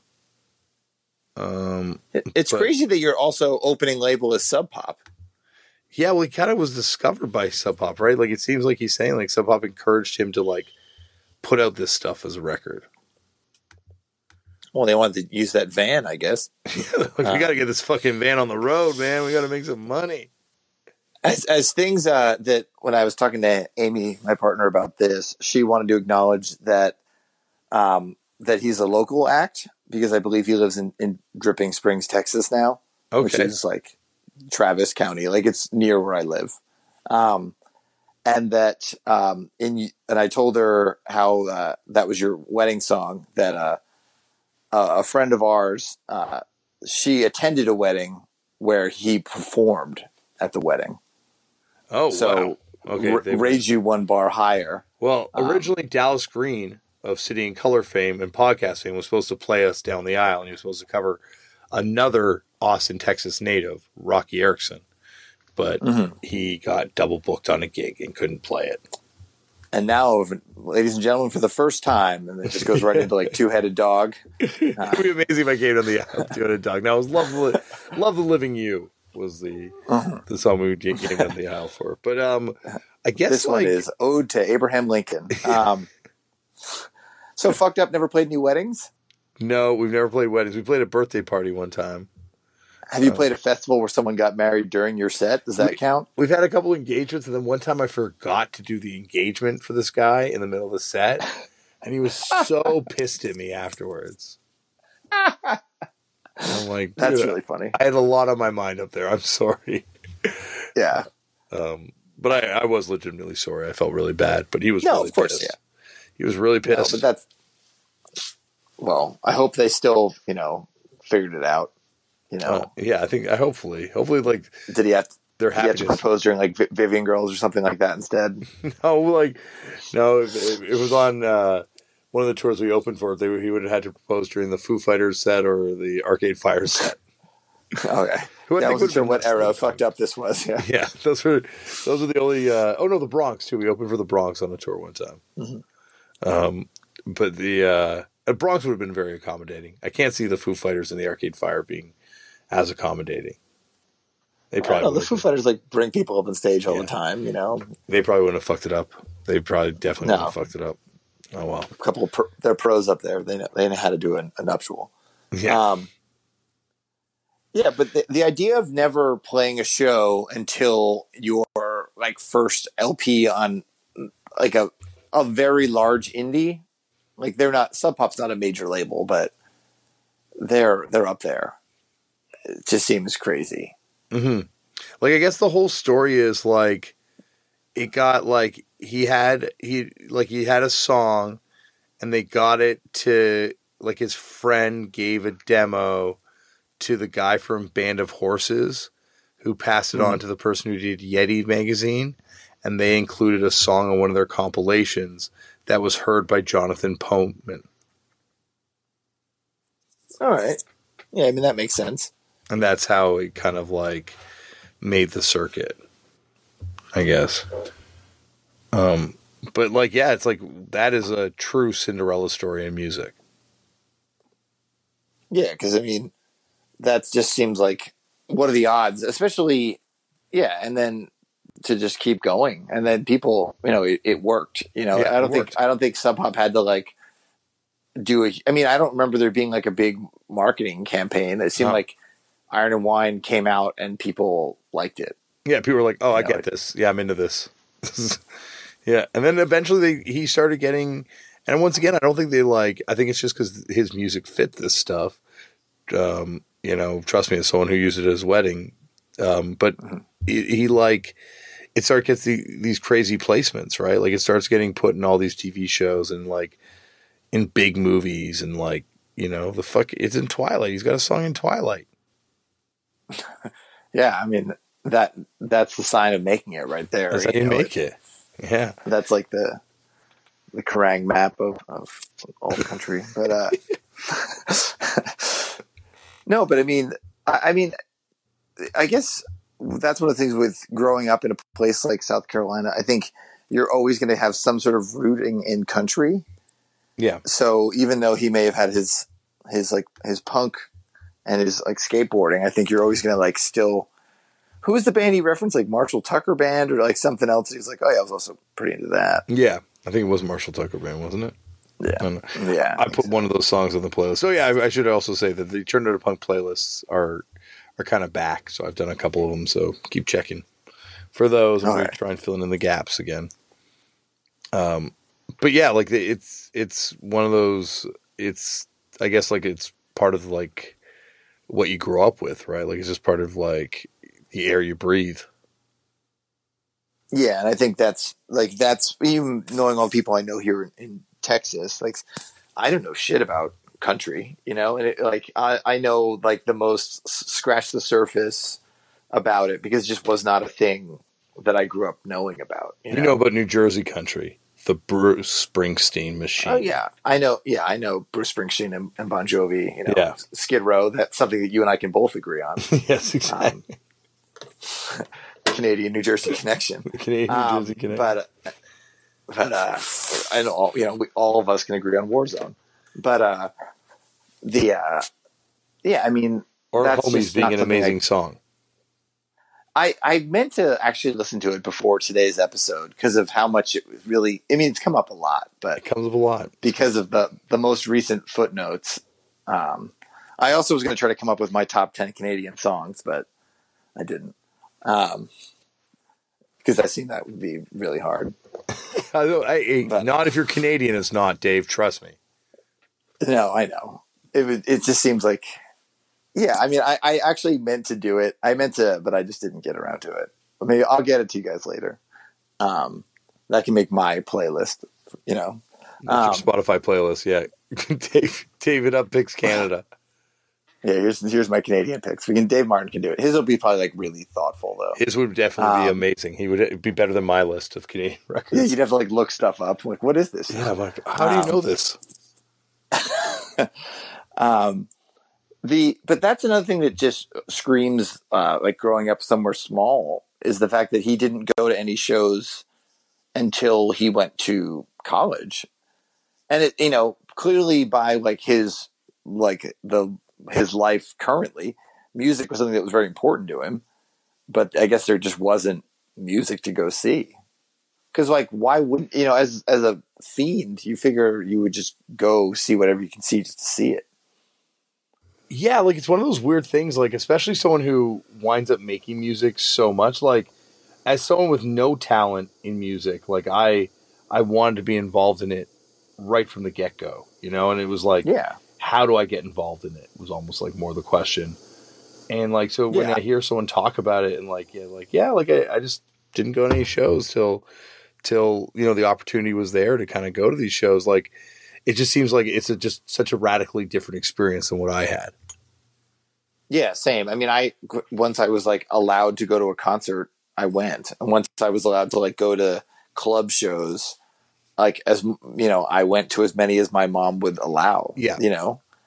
So yeah, the idea of not doing one, like not being like that, he was conceivably like old enough to drive and potentially drink. I mean, I'm sure he wasn't like 21, but he's still probably, you know, he was in college. Yeah, and he's not the first guy to come on the show and have that story, right? Like, there's been a couple. Jeff Rowley didn't go to a show till he moved to America.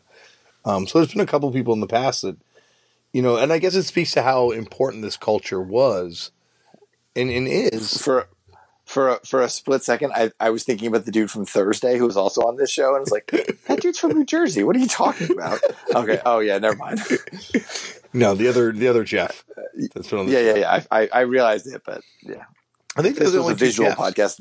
The confusion on my face would have been, yeah, probably. I don't know. You've had a lot of episodes that I can't think of all the Jeff. These are the Jeffs you know. These are the Jeffs I know.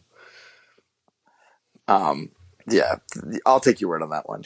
But yeah, I mean, I guess if you're just not around it, that's all you can do. And skateboarding, I think, is a way that would got so many people into music they may not have ever heard, because like the same way he says, you know, like, you know, we were pretty far from Southern California, but like that's like dead on. If you're somewhere that was not a major city, Southern California was like just what the culture you probably looked at and aspired to. I'm sure that this dude dressed real silly if he was like probably like a mix of South Carolina, but also trying to look like Southern California.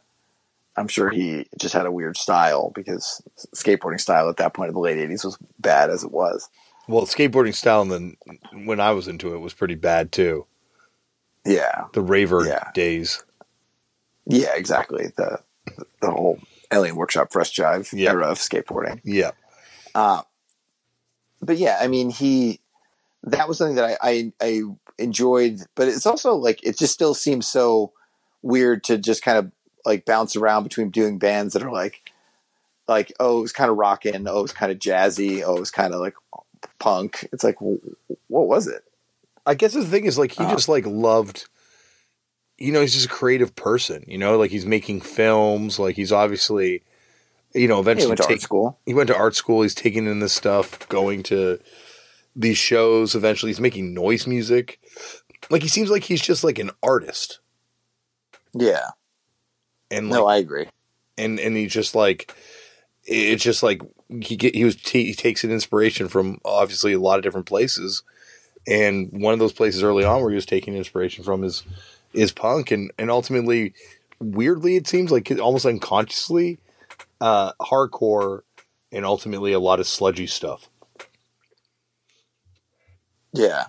Which is such a weird, I mean, I guess it's just that part of the 90s. Yeah. In like when sludge was really just coming up, so to speak. I mean, if sludge ever comes up, but you know, that was, you know, just like the reaction to rock and roll, I guess, was sludge. And legitimately, that's my favorite. like, you know, if I'm like listening to stuff, like stuff that I like don't actively collect and I don't actively pursue, I guess, but like I love that shit so much. Like all those bands you mentioned, like that stuff is just perfect for me. Like that's kind of like, I don't know, like what would it even be, like Southeastern American sludgecore, I guess, or Eastern. You know, there's definitely West Coast bands too, but like I'm thinking of like Buzz Oven, you know, I Hate God, Cavity. There's tons more. Bongzilla I'd even put in there. But with bands like that, the thing that I also really enjoy about it is that it doesn't seem, it's not the same thing you get out of, I think, like the California sludgy stuff. Mm-hmm. Like those, like bands like Buzz Oven and I Hate God are like as angry as like 82 Black Flag. Yeah. But they're playing sludge. And that's it's like ugly, angry music, which like is what speaks to me about that stuff. Yeah, you're right, because that's true about all those bands. Like there is like an edge to it that like, you know, like that probably comes from like playing to people that hate what you're doing. Yeah, and I think that's what probably speaks to me just as much as it speaks to you, is like that punk attitude of like fuck you, like room clearer kind of. Yeah, like you're never going to see I Hate God. It's going to be like, I mean, I guess it was that stage where the dude almost like died on stage, but you know, in general, they are like an aggressive band because of just like the start stop, so to speak, like just the crunch. Yeah. And like it just seems like in listening to like an Iron Wine record and then being like, then thinking about him going to see those bands or just, you know, being quote unquote in the pit for an I Hate God show. I mean, I don't know how much he was a voluntary participator in that, but I like I saw them finally a couple years ago, and it's still one of my favorite concerts I've ever been to. I Hate God. Yeah.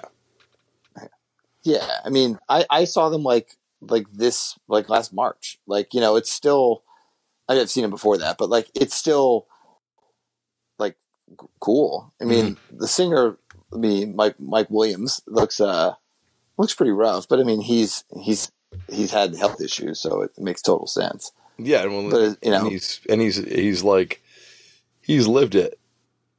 Oh yeah. But yeah, I mean, that first record came out in like '90. You know, I mean, I assume they had a demo of some sort, but I don't. Yeah, they have a cassette in '89. You know, the infamous title of "Garden Dwarf Woman Driver." But yeah, I mean, they were, yeah, like I just love to think about like bands like that in like 1990 and 1989. Like, who were they playing with? You know, like, yeah, I don't know. Well, like the idea of being like into that, know? Yeah. I guess like would they have like they're one of those bands to me that like I don't know. I'm fascinated by Bloodlet. I was listening to them today, but like where do they fit? You know, because like sonically they fit closer to like that stuff than anything else on Victory. Yeah. But I don't. But yeah, it's always funny to think about like those kind of outlier bands. Because I mean, think about just to like bring it more to like closer to our era. I mean, Bloodlet's same shit, but like bands like that were in the '90s, like bands like Resurrection. You know, like to think about bands that were like, think about like Resurrection playing with like Gorilla Biscuits. Like Resurrection were like '90s personified, but you know, it's like that's not like this. It's not one of those shows where it's like here's 5 of the same band. So the idea of like, oh, we're gonna go see like Unsane, I Hate God, and Iron and Wine seems like the weirdest day. You know, let's go hang out with Guar in Avail and you know, Mike Williams. But that could happen. Yeah, I mean, that's the thing. It sucks that the dude from Guar passed. You know, because I'm sure his episode would have been bonkers. Oh, it would have been insane. It's like because the one that got away. Yeah. I would have. You know, you've had members of Guar on here, but you know, and like not the same. And people like you talk to them, his take on Ian MacKaye is radically different from a lot of people's from that were around at that era. You know, like he's not a fan. He wasn't a fan. Just because of the I don't think I know much about his stance on Ian MacKaye. There was like some interview where he was talking about how he always felt like he was being bullied by those guys back then. You know, like, was he around? Yeah, well, was like Dave Brock. Well, like with that, like Death Piggy and Minor Threat playing shows together. I guess, but Death Piggy would have been like, you know, he would have been like a little kid going to those shows. Mm-hmm. At that time, right? Like, what's the Death Piggy 7-inch? 83, 82? Something like that. It's very early. I don't have it. I got it. Finally got it. 84. 84, the first one, yeah. I still need the other two, but I have the first. I finally got the first one, and it's definitely they're a band that you know is important for a lot of reasons, but yeah, he would have been someone that I would have loved to have on the show. Man, well, if you need a Death Piggy 7, the cheapest one on the resource is $7. For which one? The for Love War. Oh, like another copy of Love War? Oh my God! How come this record's so cheap now? I don't know. There must be something terribly wrong with this copy. Oh yeah. Oh, it's insert just only. It's just an insert. Yeah. No record. There we go. There you go. See, there you go. You can start putting one. You can start putting one together. Yeah, exactly. I have the first one. I just don't have the second and the third one. Do you need another insert for Love War? I don't need but there you go. Like we were talking earlier about how you can sometimes never get sleeves for records, but there on the resource right now, someone's selling an insert for a record. Yeah, it's for all those people that want to buy a Japanese record with no OB or just an insert. Discogs has you covered. Discogs got you covered. I don't know if there's any more that you want to go on about this episode because we've talked for a long time. We talked for a long time. I don't think I mean, as I said, let me see. I had just general questions when I didn't realize it would just be me. The question being, how often do you get people that they give you their high school band demo? Because you ask every person that says they have one. Yeah. And they're always like, oh yeah, I'll send it to you. Does anyone ever do that? I'm very bad about following up. But it has happened. Like Jerry A sent me a package in the mail, not with his high school demo. I've had a couple people, I don't know, but yeah, not as much as I would like it to come through.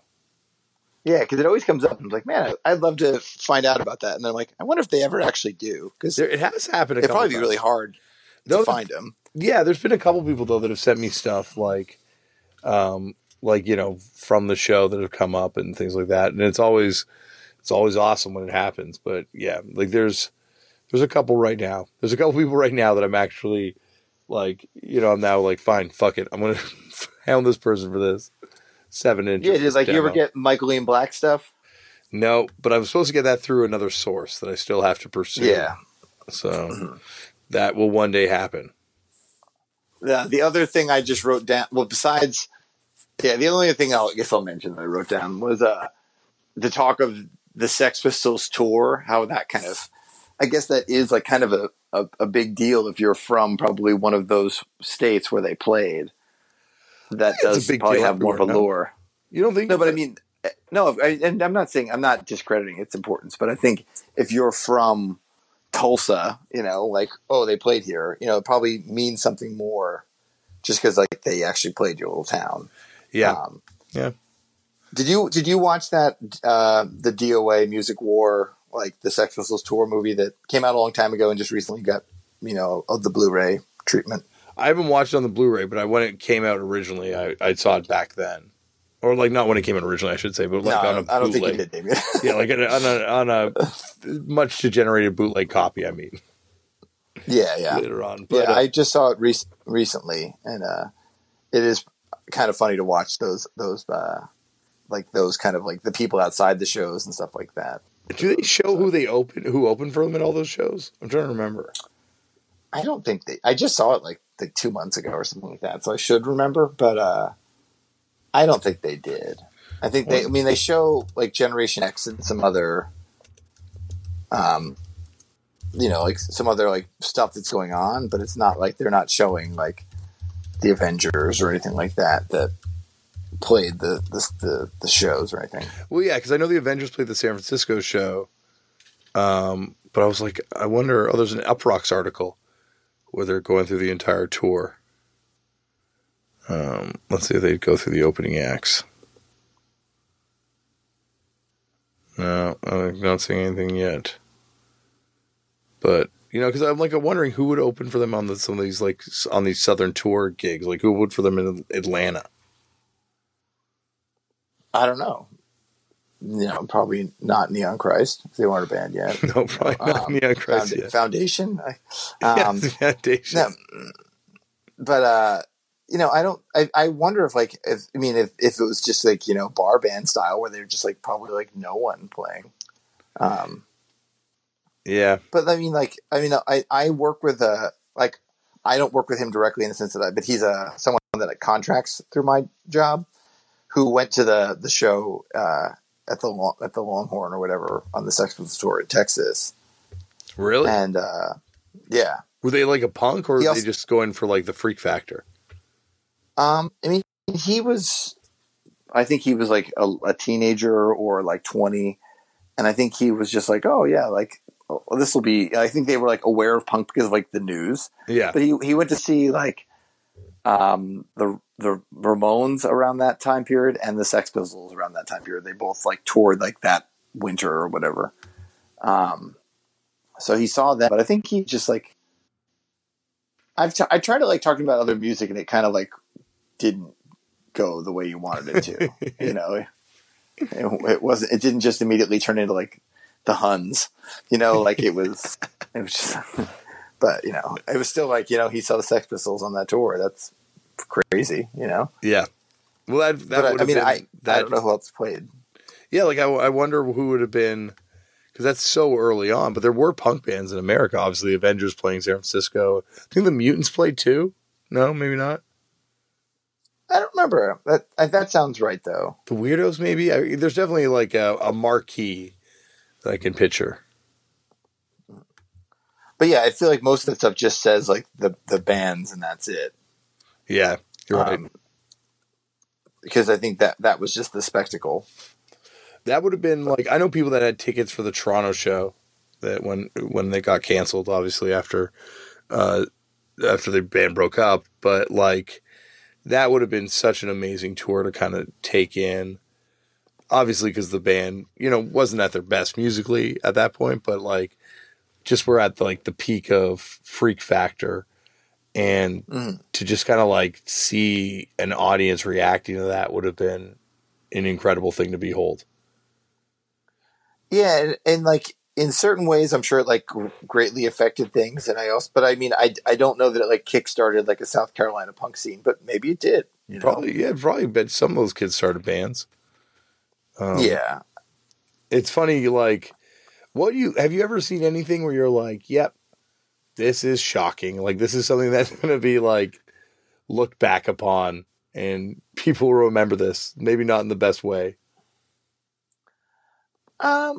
I don't know. I mean, like, I think some of those, like, I think that, like, at the time, like, I could tell that, like, Easter, Gordon Soley, No Justice, Dead Nation, Kill the Man Who Questions show was, like, a bonkers show.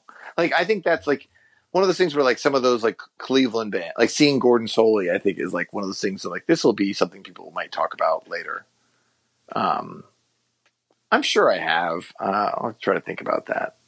But I've definitely seen bands where I'm like, this is so bad that it's definitely going to catch on. And a lot of times I'm right. Yeah, I mean, that's one of those things where it's like, you've seen bands where you're like, this is so good that it's going to, like, this is going to keep going on. Like, the first time I saw Tragedy, it was, like, mind-blowing. And it's like, it's not like I'd seen His Hero Was Gone. It wasn't like I was like, not like they're exactly the same, but like, it's not like it was like Reinvent the Wheel either. And, but they were like, they like, cause at the time there was like only one band kind of felt like in aggressive music kind of doing like that, and they were the bridge band between like Neurosis and His Hero's Gone. Like Tragedy was like bringing that sort of epic scale of like a Neurosis sort of art metal type thing into like a hardcore context.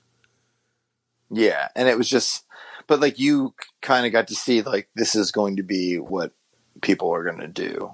Yeah, like this is going to be the birth of Stadium Crust. Yeah, and I'm not mad at it. It was no. Yeah, it was still one of my favorite bands of that era. Like fuck how that show that they played in Toronto where like No Warning had the beef with They Live, and the dude from They Live set his face on fire, and Ruination played a really long, boring set. They played long sets? Well, there were a lot of speeches. Seem like a long set kind of band. There were like Andy and Chris Callahan both getting on the mic that night and giving speeches, I remember. But then like Tragedy came on and was just like walked up to the mic after the dude from They Live nearly burnt his face off and was like, "Hey, we're Tragedy. We don't have any gimmicks." And they just played. That's cool. It was fucking awesome. They were the best band I've ever, like, they were, like, that show, my God, they were fucking, you're right. So what was that full lineup then? Was it No Warning, They Live, Ruination, Tragedy? Yeah. That's crazy. It's a weird show, especially when you say it out loud like that. Yeah, you feel like at that show that like Todd and Ben would have just been like, let's just do a tour together. Really just take the world by storm. Like that can be the Crucifix AF flyer of the two of them just shaking hands and really just take the world by storm.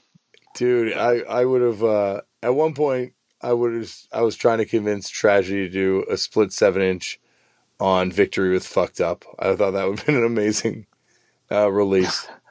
And I assume they did not see any humor in it. One member of Tragedy said if they buy us a Humvee, we'll do it. Because that was when Victory had those Humvees. Mm-hmm. And they were like, if they buy us a Humvee, we'll do it. I'm not saying which member.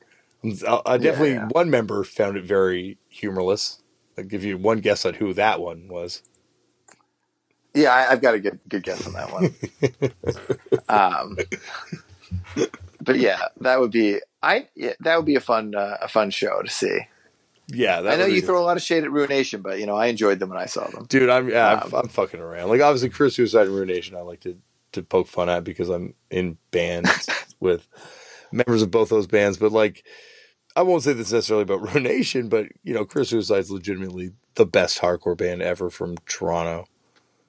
Yeah, I was really surprised Quarantine didn't make the top Canadian song list. Yeah, well, I think that song would have made my top if I was doing like a punk list. But like, I don't know if I'm putting it on the same list as I'm putting like all those like, Canadian like rock songs, Mm-hmm. Oh yeah, maybe I don't know.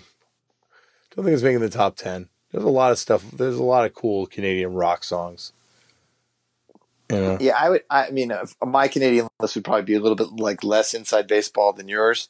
This isn't inside. I'm thinking I'm picking radio rock up here, but it's like, like it's like you're talking to a person from Europe when it comes to us talking about music, in terms of Canadian music, because there's a lot of stuff that doesn't make it out of here. Yeah, I've gathered that from your podcast. See, if I say Headley to you, what does that mean?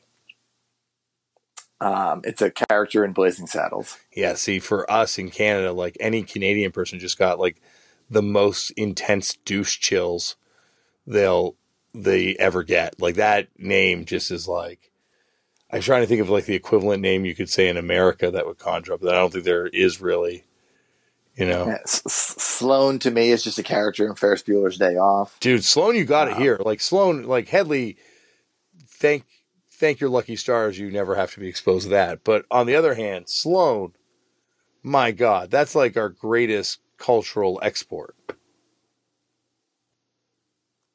If they can make, you can make your Canadian playlist, and then we'll. I would say Sloan is like our. Oh man, it's hard to say. I'm going to say like, like not right now because obviously, but like in years, in the long enough period of time, I'd say they're like the Canadian replacements. Mm-hmm. Yeah. Yeah. So if, as an American, we just go with the replacements. You say they're the replacements. Yeah, we just like, we would just go with the replacements then. Yeah, that's right. You'd be like the replacements. That's true. Yeah. But it's funny. Like you talk to bands like The Strokes, you talk to bands like, Superchunk and stuff. Like Sloan is like the band, and it's they're really good. They're legitimately good. But there's a lot of stuff here that's not good that doesn't get out of here. And there's some good stuff too. I got to make this Canadian playlist, Dave. Yeah, I'll check it out. We'll see what we can get out of it. All right, man. I blathered on too much. Anything else you want to get to? No, I'm good. All right. Well, I think that's it, everyone. Dave, I cannot thank you enough for jumping on the line with me tonight. Oh, of course, anytime. Well, I'm very happy to have you on. Anytime you can come on. Next week, of course, Chris will be back here at the show, and we will be talking about Chris from Pansy Division's episode, which is awesome and goes into like a whole subside of Seattle music that I've never gotten to talk about before with anyone. So I'm very excited about next week's show. You can reach us here at turnitintopunkfootnotes@gmail.com, and we will see you next week. Oh yeah, find me on various forms of social media at Left for Damien. Bye everyone. Say goodbye to your credit card rewards. Greedy corporate mega stores, led by Walmart and Target, are pushing for a law in Congress to take away your hard-earned cash back and travel points to line their pockets. The Durbin-Marshall credit card bill would enact harmful credit card routing mandates that would end credit card rewards as we know it. If you love your credit card rewards, tell your lawmakers, hands off my rewards. Tell them to oppose the Durbin-Marshall credit card bill.